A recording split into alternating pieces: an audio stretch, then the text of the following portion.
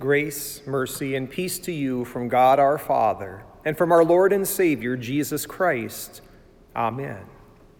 Dearly beloved, you've all received that dreaded call. Sometimes it's expected. Other times it's a complete shock. That phone call came to me about 6 a.m. on the 24th of January, 2013. Paul, it's David. We're at the hospital. Mom is near death. She's not going to make it more than a few hours.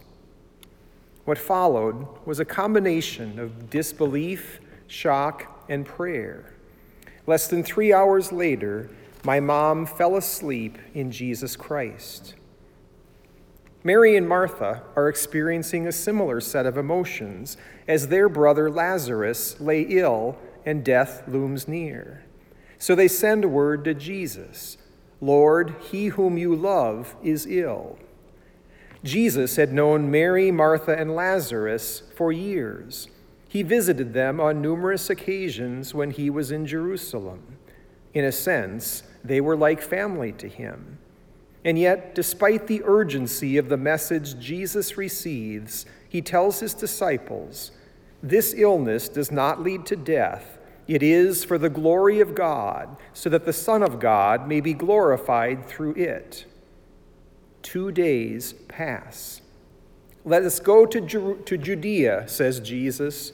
"Our friend Lazarus has fallen asleep, but I go to awaken him." That is beautiful language, is it not? Death is but a sleep to Jesus. Though you and I cannot awaken ourselves or our loved ones from death, Jesus can. The disciples think Jesus means physical sleep, a necessary part of recuperating from illness. So Jesus tells them plainly, Lazarus has died. When Jesus arrives in Bethany, Lazarus has been in the tomb for 4 days. The funeral is over. Family and friends are mourning with Mary and Martha. Why did Jesus wait so long? Why 4 whole days? Whatever the reason, Lazarus is dead. When Martha hears of Jesus' arrival, she goes out to meet him. Jesus could have worked his miracle right then, but first he teaches. That is the way of our Lord. He loves to work faith, to strengthen hearts, and to open mouths to confess his holy name. So Jesus first speaks a word of comfort. Your brother will rise again. Martha is a God-fearing Jew. She believes what Holy Scripture says about the God of Abraham, Isaac, and Jacob. He is not the God of the dead, but the God of the living. Her faith is squarely with Job, who confessed, "I know that my Redeemer lives, and at the last he will stand upon the earth. And after my skin has been thus destroyed, yet in my flesh I shall see God."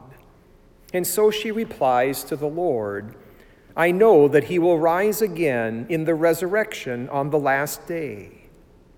Then comes the heart and center of today's text. Jesus, the author of life, says, "I am the resurrection and the life. Whoever believes in me, though he die, yet shall he live.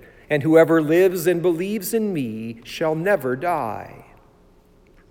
Jesus has already raised from the dead the daughter of Jairus and the widow's son in Nain. Death must yield to him who is the resurrection and the life. Martha, no doubt, was aware of those resurrections. Still, she clings in faith to the resurrection on the last day. That one God has promised. But resurrections before the last day he has not promised. So she confesses, "Yes, Lord, I believe that you are the Christ, the Son of God, who is coming into the world."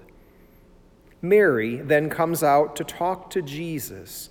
When Jesus sees her weeping, he is deeply moved. What follows is the shortest passage in Holy Scripture. He wept. Jesus wept. Here is God crying over the death of a beloved friend. The truth be told, we need to know that God cried. We need to know that he knows what pain and loneliness and heartache feel like.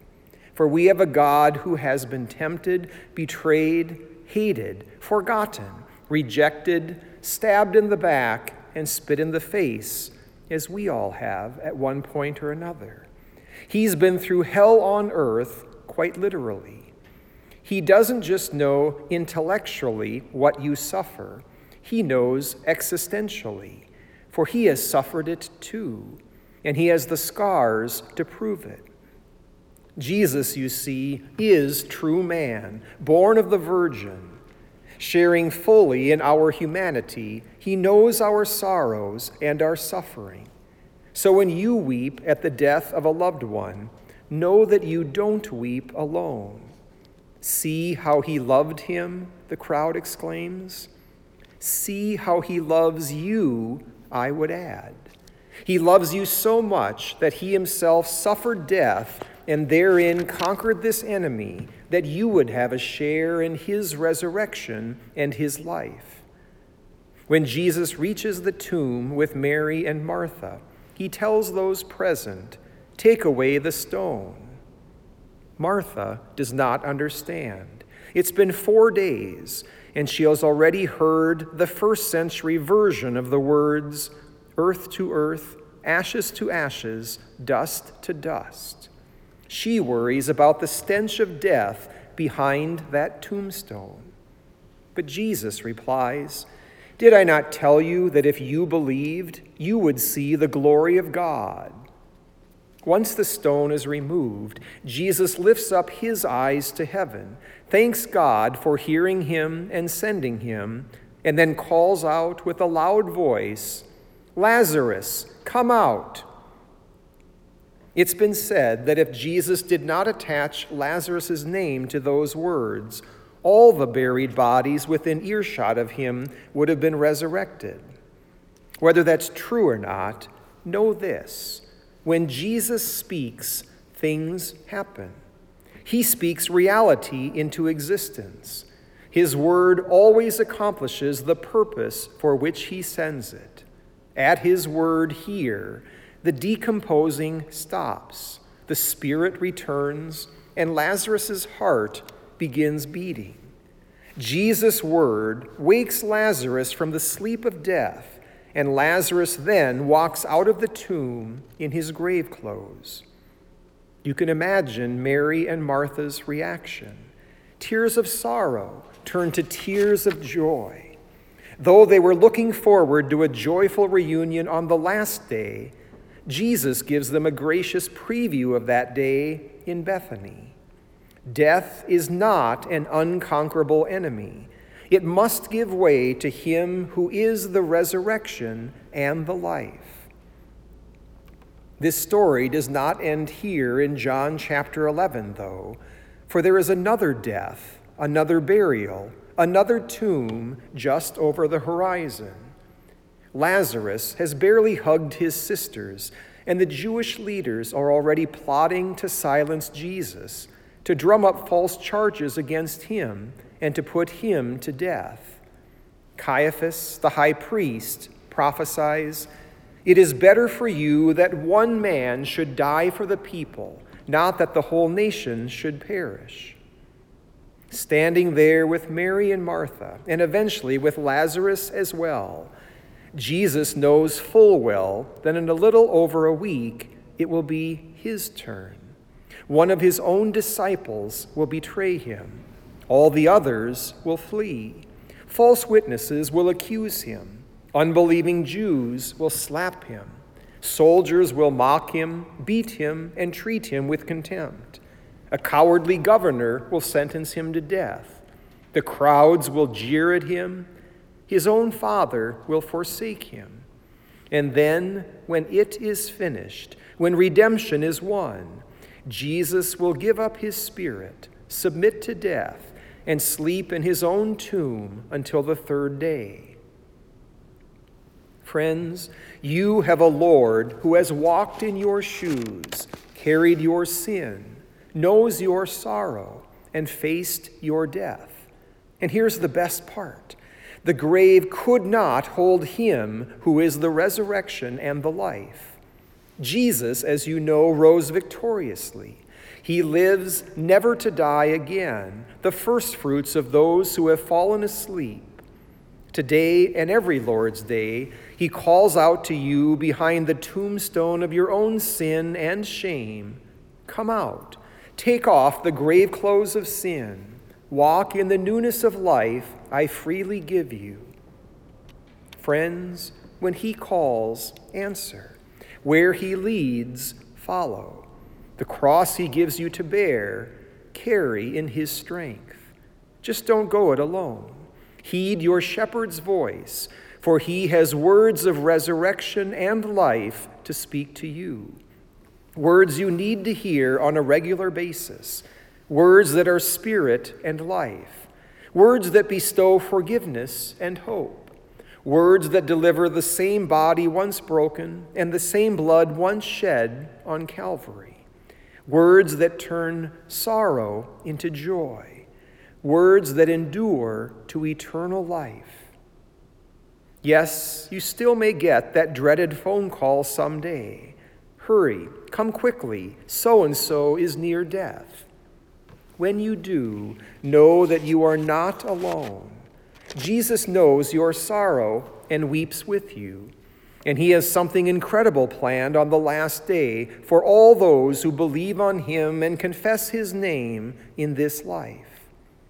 Contrary to outward appearances, the one holy Christian and apostolic church never loses members to death. It merely transfers them from the church militant here on earth to the church triumphant in heaven.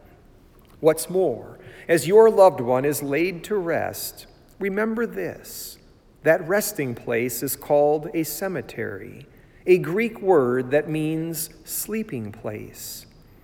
Do you see the connection with Lazarus? The same Lazarus of whom Jesus said, he's just sleeping. Finally, rejoice in this. When Jesus returns on the last day, he will stand by your grave and call your name.